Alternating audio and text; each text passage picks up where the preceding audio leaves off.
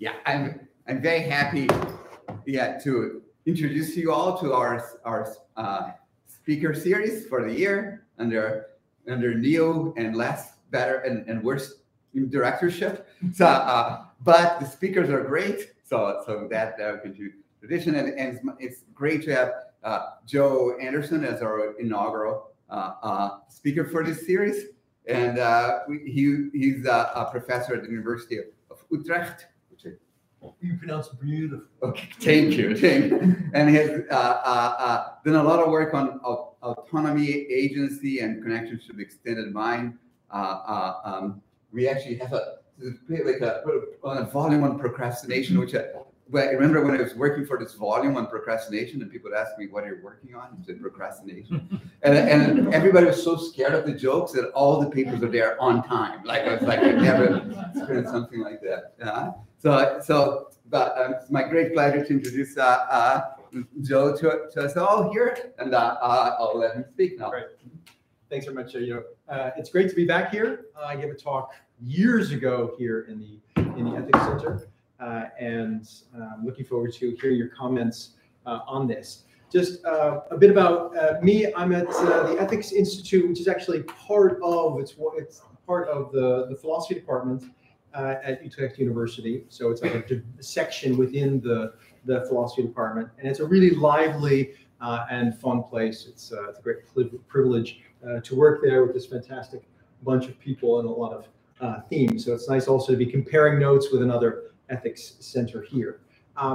So the issues I work on are quite wide-ranging, and I approach them from this sort of eclectic mix of approaches. And so some of that may be somewhat confusing in the background of the talk, but I try to bring together a number of different perspectives to address issues in this case at the intersection of discussions of technology and discussions of recognitional justice, attributional justice, as I'm calling it here.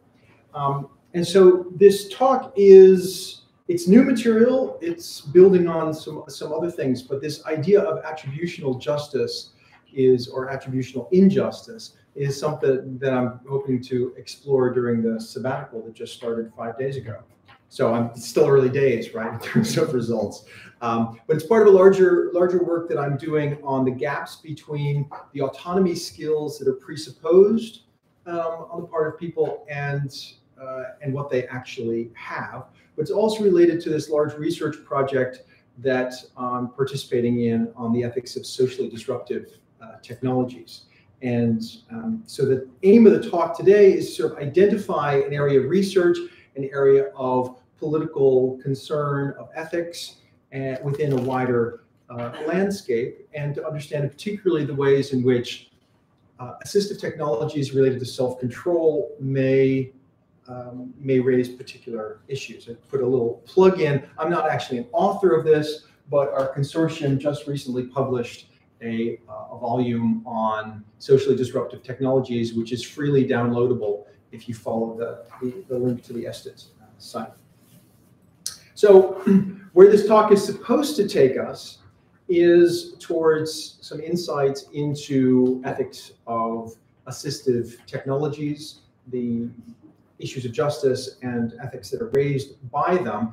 But it's going to be a very circuitous route. I just thought I'd say at the outset where I'm headed, so that the detour, so you have more patience for the detour. And it's really, I mean, most of the talk is about articulating a frame within which to further discuss some of these issues. So I'll be interested to hear from you thoughts about that. I mean, we talk about ethics of technology, most often the concerns are focused on issues of security, control, privacy, and so on. And those are important concerns. But I'm actually more interested in the implications of technologies for social relations. And this raises sort of different sets of issues about ethics, politics, and justice. And in the context, I'm particularly interested in assistive technologies. This comes in part from work I've been doing for years in the area of disability studies and the ways in which people within disability movements, in disability studies, have been thematizing a number of problematic issues with regards to assistive technologies, various forms of technological supports, but also social supports and so on. I mean, assistive technologies actually in a very broad sense, which can include a wide range of supports. I'll get back to that later. So assistive technologies have, on the one hand, enormous potential, right? And when you think of what's called the social model of disability, which argues that although people may have various impairments or atypical forms of embodiment, those only become disabling within a particular social context. And so when you start thinking about people's abilities, the focus shifts to actually the justice as a matter of getting access to these affordances, these supports, these assistive technologies as just a matter of perfectly normal support. The slogan being, in a certain sense, we're all disabled in various ways. And so the focus of justice is on expanding access to those issues. At the same time, this emphasis on the accessibility of technologies that allow us to function sort of on a par with others in ways that we might not otherwise be able to do has been criticized from a number of perspectives, some of it Foucault-inspired, but not all of it. One of the recent versions of this is what's known as crip technoscience, where, as with queer, the term crip or crippled person is kind of used as a nom de guerre or sort of an oppositional label to kind of reassess and reframe the discussion of who needs what assistant, right? So the whole idea of assistive technologies from this point of view is problematic because it's operating on the basis of assumptions about what's normal, what's to be expected, what the standards are that everyone needs to meet. And this raises the larger issue, which will be in the background of this entire talk, which is what expectations with regard to the development of abilities are fair. What do we ethically, politically, democratically, ultimately, what do we want to be able to expect of one another? And I think that's a way of framing a number of discussions about public policy, ethics, ethics of technology, and so on, that is often not sufficiently in the foreground. What abilities do we want to be able to expect? And the point from this denormalizing or denaturalizing perspective is to say these aren't things that can be taken for granted. In the spirit of Frankfurt School of Critical Social Theory that I come from, I see one of the old posters from the Critical Theory Roundtable from back in the day. I think I was actually at that one here. The idea that the social expectations, norms, and institutions that we have now not be taken as a given. They have a particular path by which they emerged and can be subject to criticism. So just briefly, the path I want to take now, so we've just talked about the ethics of technology, where I want to end up, and the path I want to take to get us there moves through a number of claims. And I start with, related to this idea of how much we want to expect, the idea that, in particular with regards to self-control, which would be the competence I focus on, but it's true for other forms of competence as well. Being considered by others to be competent, or in this case, self-control, is an essential precondition, a kind of entry ticket into full participation in society. Right? So these expectations and how much we want to expect from one another are very crucial because they are what set the entry requirements, in many cases, to these contexts of cooperation. And one key form of injustice, then following from this, involves arbitrary or unwarranted denial of competence. including in the domain of self-control, volitional competence. And this unwarranted misappraisal is not just a matter of epistemic injustice. It's not just a case of bias or unfairness or structural blindness with regard to whether someone has the standards, whether they do in fact meet them, but it involves these broader issues, what I want to label attributional injustice, about what standards are appropriate, how demanding we're going to be about those, what the thresholds for tolerance are, and so on. And then finally, the idea is that the ethical concerns raised by assistive technologies, which I'll sketch briefly at the end, in the domain of supports for self-control, need to be understood in terms of the potential for attributional injustice. So the idea is to put on the agenda this idea of attributional injustice, situate it within the politics and ethics of how much it's appropriate to expect of one another, and then to see what implications that has for these technologies. Can I ask you something? Sorry, what do you mean by self-control? We'll get to that. Yeah. So I want to start broadly with self-justice as a matter of inclusion, right? So social justice can mean many things, but what I want to focus on here is the social justice that comes up in the domain of determining whether someone is appropriately included as a participant in cooperation, right? And this is important because cooperation is vital evolutionarily for survival, for a sense of belonging, but also for opportunities. So start just by calling your attention to how central cooperation and the benefits of cooperation are for a just society and a good human life. And then focusing on the wrongness that injustice involves as a matter of arbitrary exclusion. I'll be coming to that in a moment. The idea is that it's not just any exclusion that's problematic.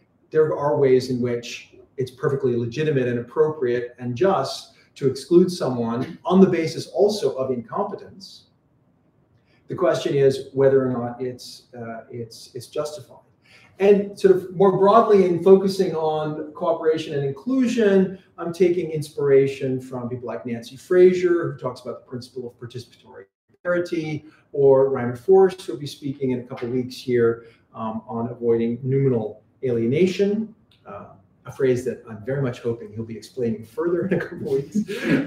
But also the Convention on the Rights of Persons with a Disability, which was ratified, well, it was passed by the UN in 2006, and almost all countries, with the glaring exception of the United States, have ratified it now, focuses on eliminating the barriers to full and effective participation and inclusion in society as sort of a central principle of justice.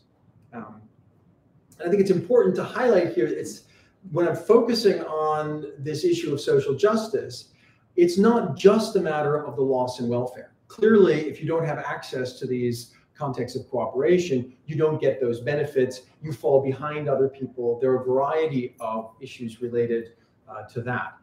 What I want to suggest is that there is a distinct and rather direct concern of justice that has to do with having, as it were, a legitimate claim to be able to cooperate with others. It's a claim that can also legitimately be rejected or denied,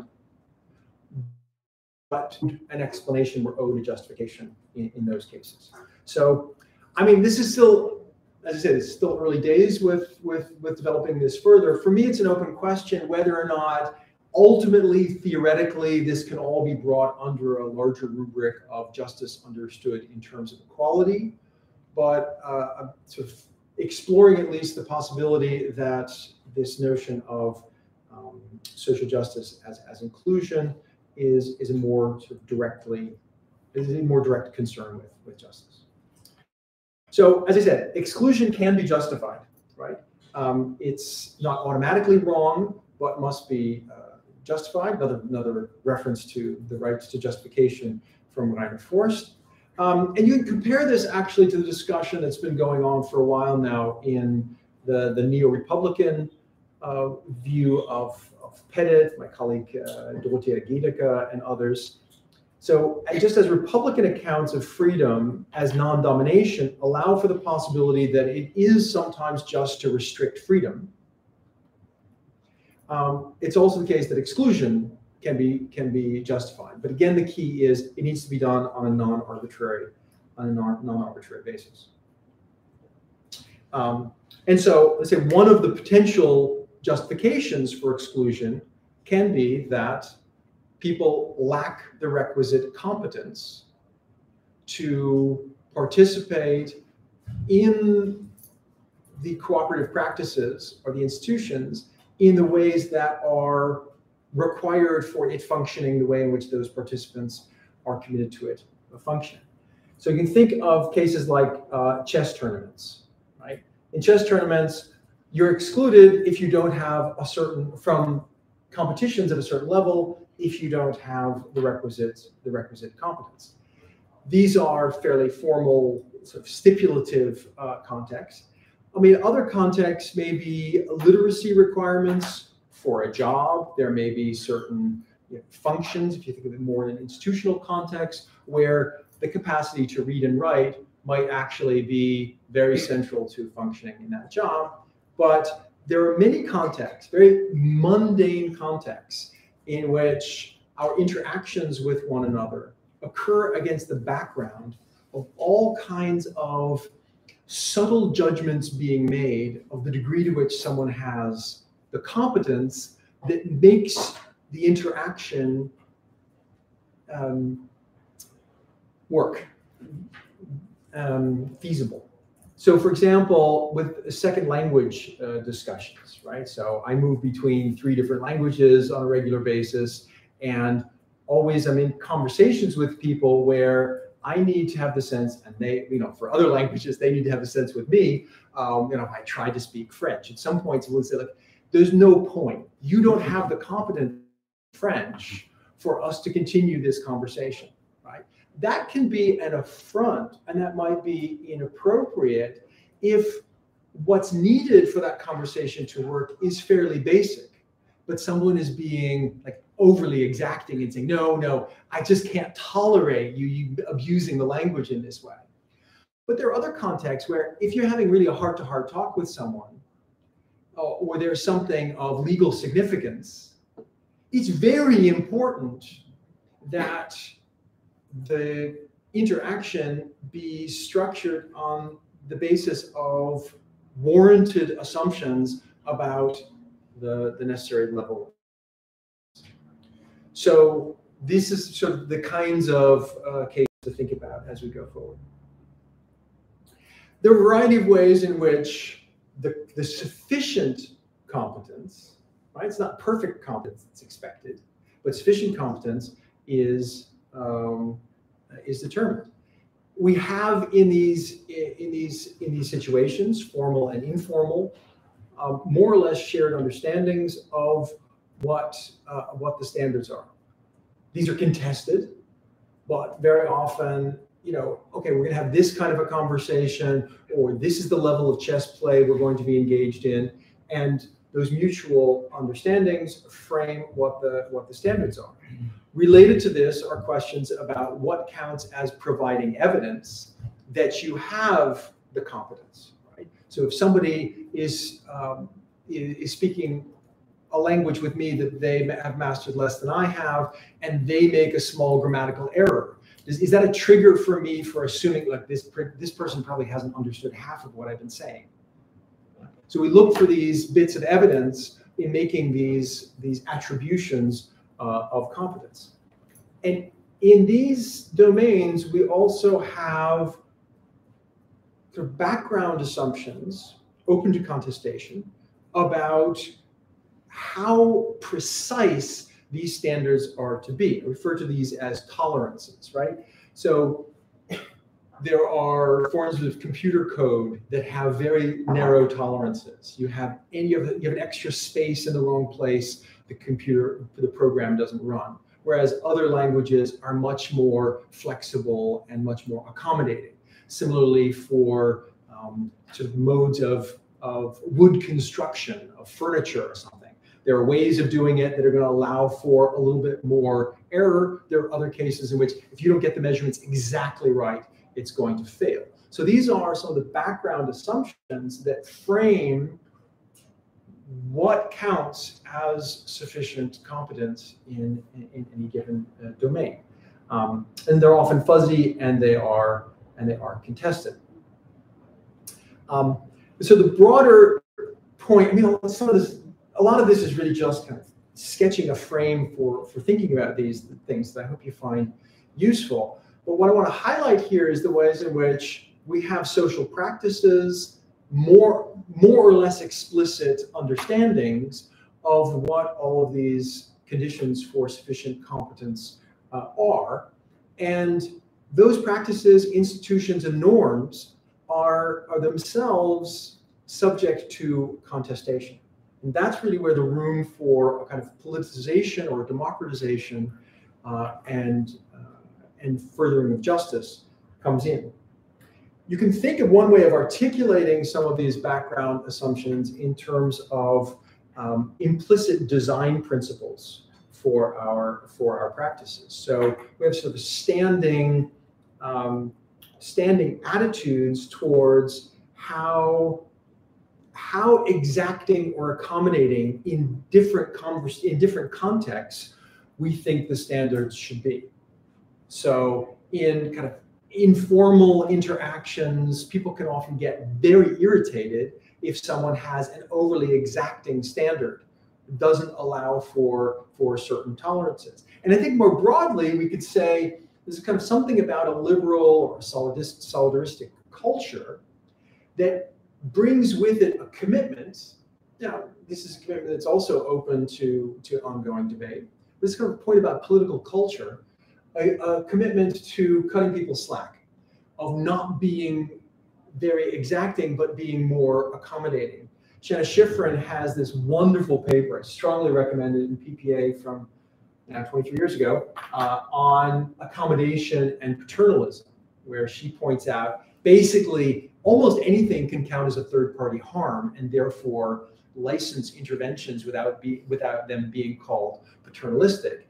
And so what we need to focus on is more room for accommodations of some of the small errors that people make, and not count those as threats to the overall welfare. I've got a paper on what I call regimes of autonomy, which also tries to distinguish at a high level differences you might have, and debates about those differences we might have between different cultures. So I think at a meta level, there's a very interesting normative question to ask about, in general, how exacting or how flexible do we want our standards to be, and the way in which we go about enforcing them, right? So by extension, this will have implications also for what I want to call attributional injustice. If you have very kind of relaxed and accommodating and relatively low standards for the competence presupposed for participation, there's going to be much less risk of attributional injustice, of wrongly attributing to people an incompetence. But the more exacting things become, and there may be good reasons for that, but they need to be justified, the more the risk of attributional injustice arises.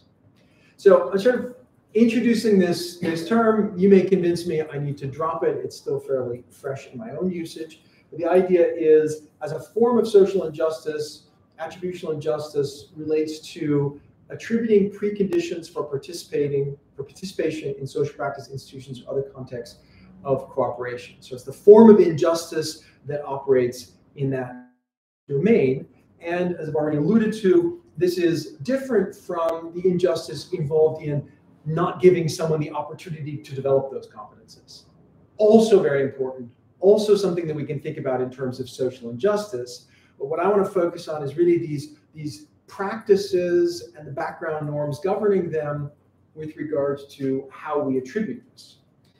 Now, some of you have already probably been thinking of the parallels with work in epistemic injustice, which I think fits neatly into this broader category of attributional injustice. So work inspired by Miranda Fricker's brilliant book of that title from 2007, distinguishes testimonial and hermeneutic injustices, highlighting the structural factors that impede the correct appraisal of someone's knowledge claims and by implication their competence.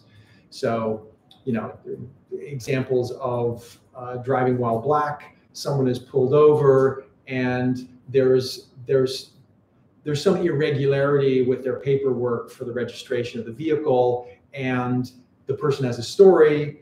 In the case of someone who's white, that's believed more easily than the person's black. So these are cases of epistemic injustice where what someone is trying to communicate, or more broadly, the kinds of perspectives someone has in debates are viewed as either less well-informed or less relevant.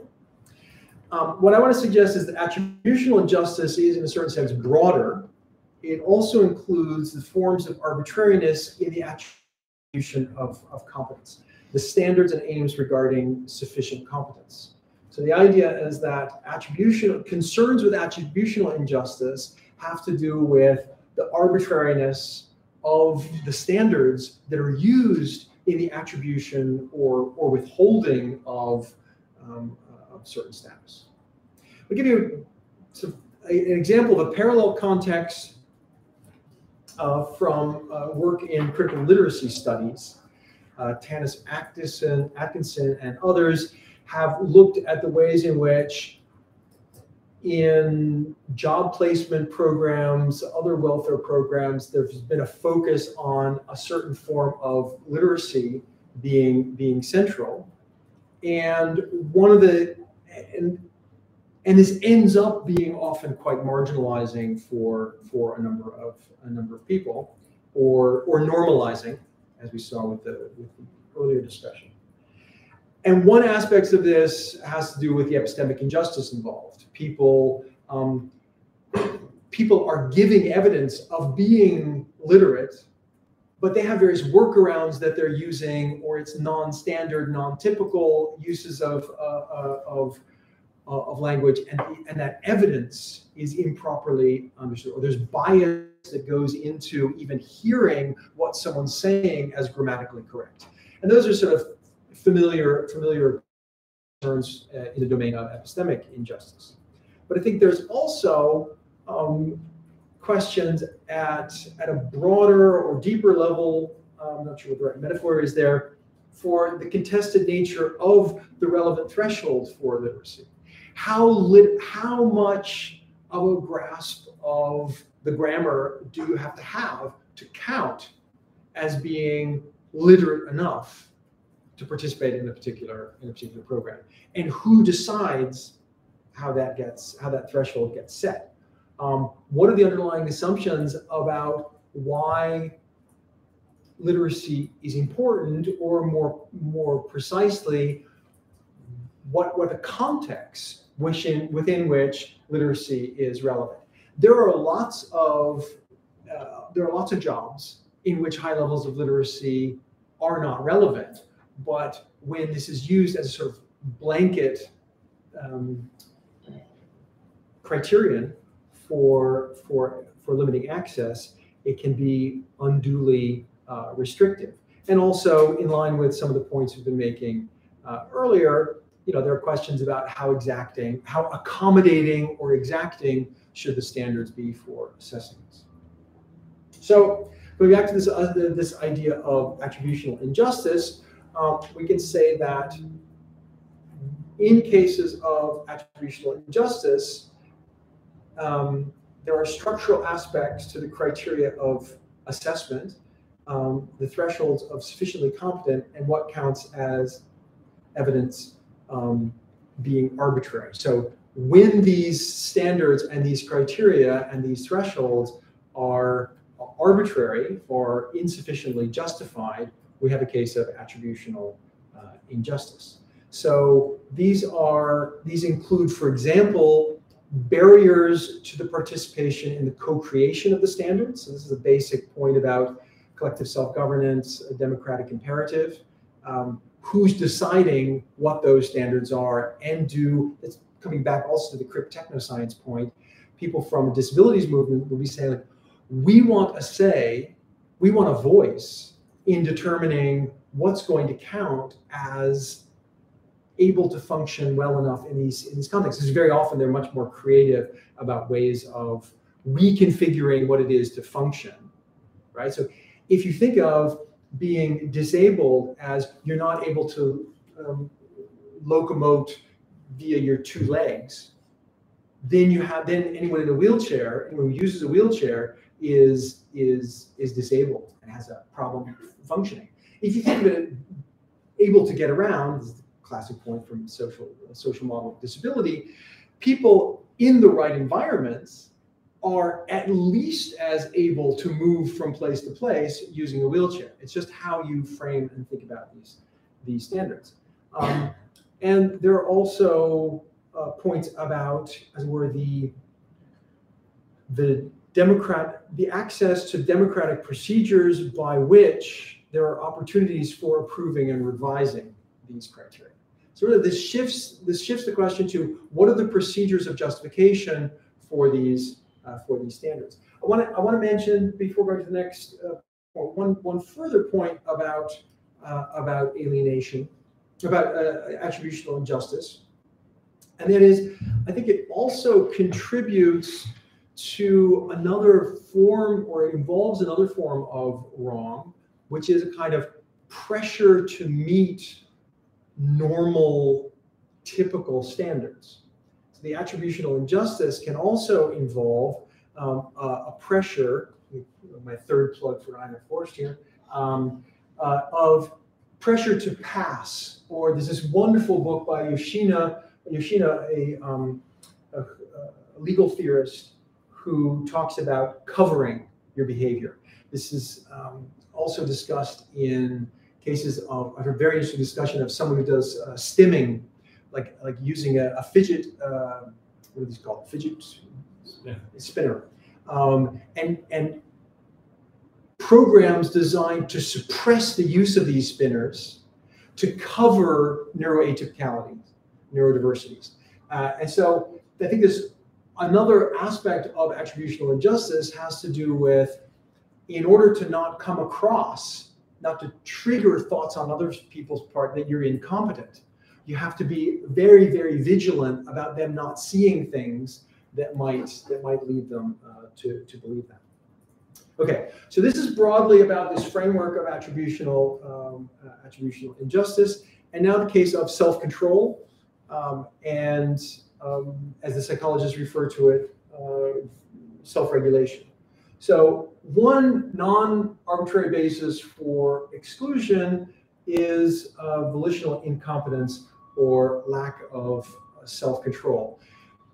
You asked what the definition of self-control is. I'm basically operating on a largely for the psychology literature on self-regulation, which has to do with capacities for impulse control. Actually, we'll get to that in a moment, but I wanted to point out that when I'm talking about these reputational benefits, there's being seen as someone who has self-control. These are different from the direct benefits, which are enormous, of having self-control, having the ability to resist temptations, having the ability to avoid situations that will exceed our abilities to self-regulate, to control impulses, and these assumptions, I think, are very much in the back. This is going to be unsatisfactory, I'm sure, as a precise definition of self-control, but these are some of the things that are typically discussed as involved. And so grounds for refusing to cooperate with people, that is, legitimate forms of denial of participation in cooperative contexts, may relate to, for example, anything formal institutions where we have you might want to have clear measures of self-control for prison guards, foster parents. It gets very tricky in terms of policing this, but I can imagine if there are clear indications of it, that might be a legitimate grounds for denial. There are associative contexts, I mean, sports, I mentioned chess competitions, social movements. Do we trust people involved in the same movement that they're going to be able to have the fortitude needed when the water cannons start blasting? And then informal contexts, getting into a car with someone who's been drinking, or I recently went to a sauna, and these are just astonishing institutions, right? Where complete strangers get into enclosed spaces, sitting next to each other, completely naked, right? And the kind of assumptions that you make about other people's self-regulatory abilities in this context they're interestingly staged as well. There are norms governing in this. So there's a sort of a variety of contexts in which the practice only makes sense against the background of being able to attribute a certain level of self-control, and people not having that could be a legitimate grounds for exclusion. So when can we say that exclusion on the grounds of insufficient self-regulatory competence or self-control is non-arbitrary, right? When would it be legitimate to do this? Well, I think first of all, it needs to be important that we can minimize or set aside these concerns with epistemic injustice, kind of Fricker and others have talked about. The standards need to be reasonable, proportionate, and that should be proportionate, and fit for purpose, that there aren't additional requirements for competence being generated that aren't necessary for the functioning of the practice as it's understood to be. But that, of course, itself is something that's open to discussion. People might say, let's change this practice so we don't have to expect so much in terms of self-control. Or actually, I'd much prefer a very different practice, but to get there, we're going to have to be more demanding about what kinds of self-control people can demonstrate. But also, we're going to have to pay attention to these standards of sufficiency being exacting or accommodating in the appropriate way. And here again, I have this point about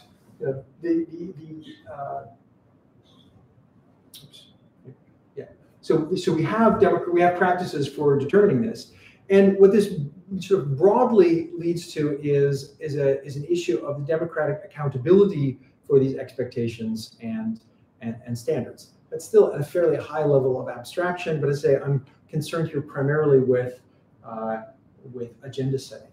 And I think one, as I mentioned before, one of these defining values could be to endorse or embrace as a kind of meta principle a commitment to accommodation as a way to go forward. This is going to come back again in a couple of minutes with the discussion of technologies as I get to the end of the talk.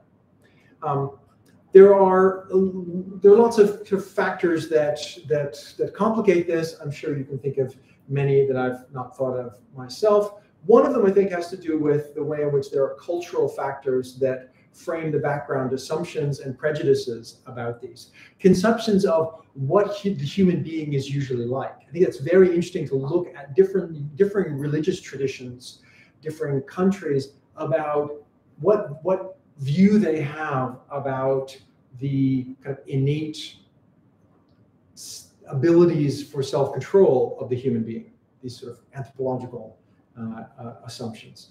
And I think, for example, there are widespread, it's an empirical question at some level to what extent these assumptions are well-grounded, but they're also ripe for prejudices, biases becoming entrenched, assumptions being made that, there's a very interesting literature emerging now on to what extent obesity or being heavier in weight should be stigmatized or not. But a big part of it is the concern about the associations that there are, the prejudicial associations between being overweight and lacking in a global level self-control. I think in many cases we can identify ways in which there's an ideological problem involved and can criticize them on the basis of that. But I mean, basically, the larger point is just I think this needs to be part of the mix when we're thinking about policy and we're thinking about also ethics of technology. So returning now to technology, the examples, I'll be relatively brief about this. Joe Heath and I have a paper going way back in that same volume on procrastination in which we talk about the extended will and various strategies that can be involved to sort of scaffold your willpower to boost it up. And I think there's a lot of different structures that could provide those support. In a recent inaugural address when I took this chair in Utrecht, I identified 5 different sorts of structures that can provide social supports and so on. But the examples I have in mind are things like an app you might have to keep your attention, to lock down the temptation of using of playing a game or whatever hopping on Twitter or whatever your thing is. Auto locks for cars that have a breathalyzer attached to the ignition, so that you have to get a negative test of intoxication before the car will start. AI-driven sort of smart guidance for a healthy diet. If you set in certain parameters, an online grocery delivery service might kind of nudge you in a certain direction, or even forbid certain purchases. There's, I think get even more speculative. I think at some point, we'll have ways for upregulating or downregulating a number of endocrine functions or even neural functions. I think related to this, so these are the kind of the ways in which we might have ways of boosting self-control by manipulating various aspects of our environment or our bodies. But I think there's also changes in the ways in which technologies allow us to assess levels of competence. So these are also relevant for the attributional injustice questions. We have much more information, larger and larger data gathered in more and more contexts about people's behavior, the evidence of their self-control. But I think also when you add to that machine learning or other techniques of processing these data, you can pick up more correlations, right? It may be that someone with a nervous tic has a certain probability of also lacking I just made this up, lacking self-control in other contexts. And again, you can get science fiction and speculative about this. Okay, we're almost there. So the implications that this has for attributional injustice are that I think we need to appreciate the ways in which these technologies in the domain of self-control may have implications for just in this larger context I've been discussing. I think one of the things we can expect is as technologies become available and increasingly accessible to people to improve their self-control, there will be pressure to expect higher and higher levels of enhancement. I mean, this is the familiar enhancement debates, post-humanism, and so on. But I think there's also a tendency to normalize high levels of functioning as a result. I think there may also be a sense in which the standards may be taken more as given as the technologies are geared toward normalizing people. They're designed to restore what is the benchmark level of functioning. And that's problematic because there may be important questions to be asked about those standards being adjusted. This willingness to accommodate, so willingness to accommodate being put under pressure by the development of these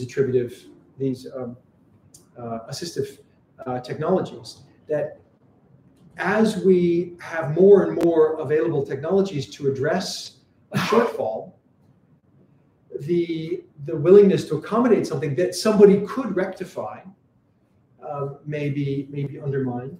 And also, with regard to the monitoring, we get increased pressure towards more exacting criteria.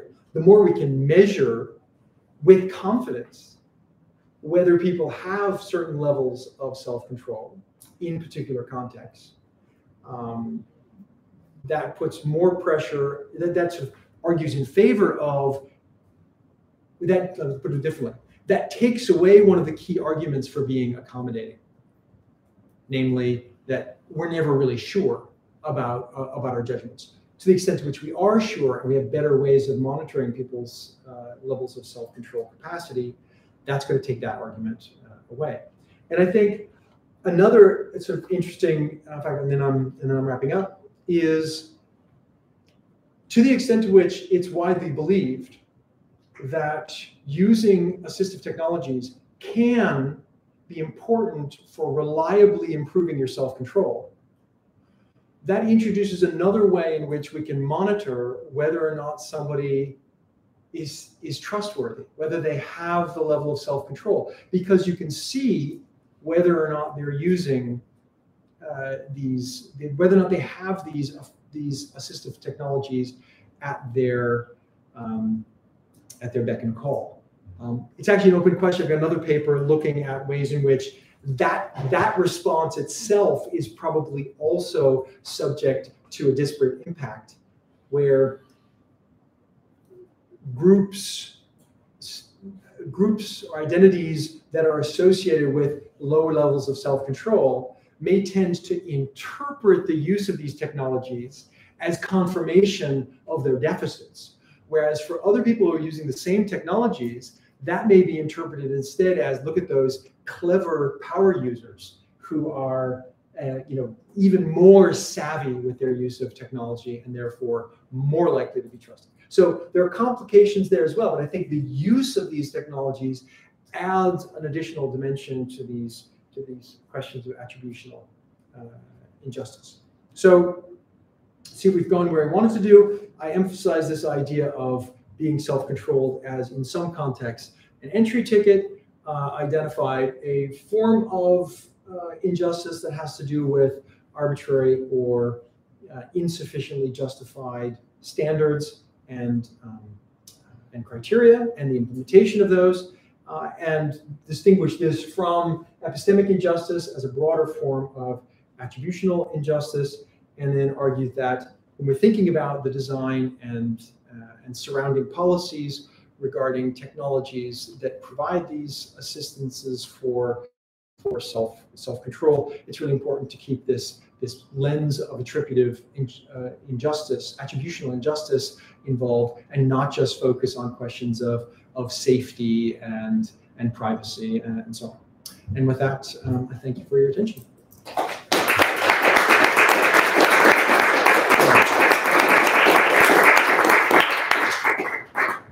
So we're going to have a 5-minute break, so to give people a chance to have more pizza, and then come back for questions. I only answer your questions when there's no pizza left. There's no self-control. Yeah, so that you can lose yourself. Yeah. Shall we turn off the projector? Yeah. I mean, people may ask me To rewind. Yeah. But I mean, it's fine. That's good. Yeah. So maybe we can keep it. Okay. Yeah. And then I'll try to monitor it to see if I can. Okay. I'll just leave this one. Oh, actually, it's okay. No, okay. Yeah. Oh, J.H.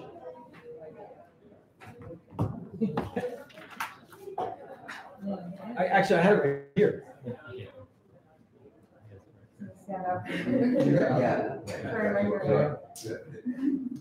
This is one of the things that's been interesting about online conferences, that you can just do screenshots very quickly. That's right. Yeah. And I had I've got this application that also can convert, if you take a screenshot and it will just read the text. So so that's very easy. I got sort of used to this during COVID. I'm like, all these lectures and like all their PowerPoints and so on. I'm taking little snippets of that's like an interesting quote, and I've immediately got it in my notes that I'm taking behind my computer at a remote location.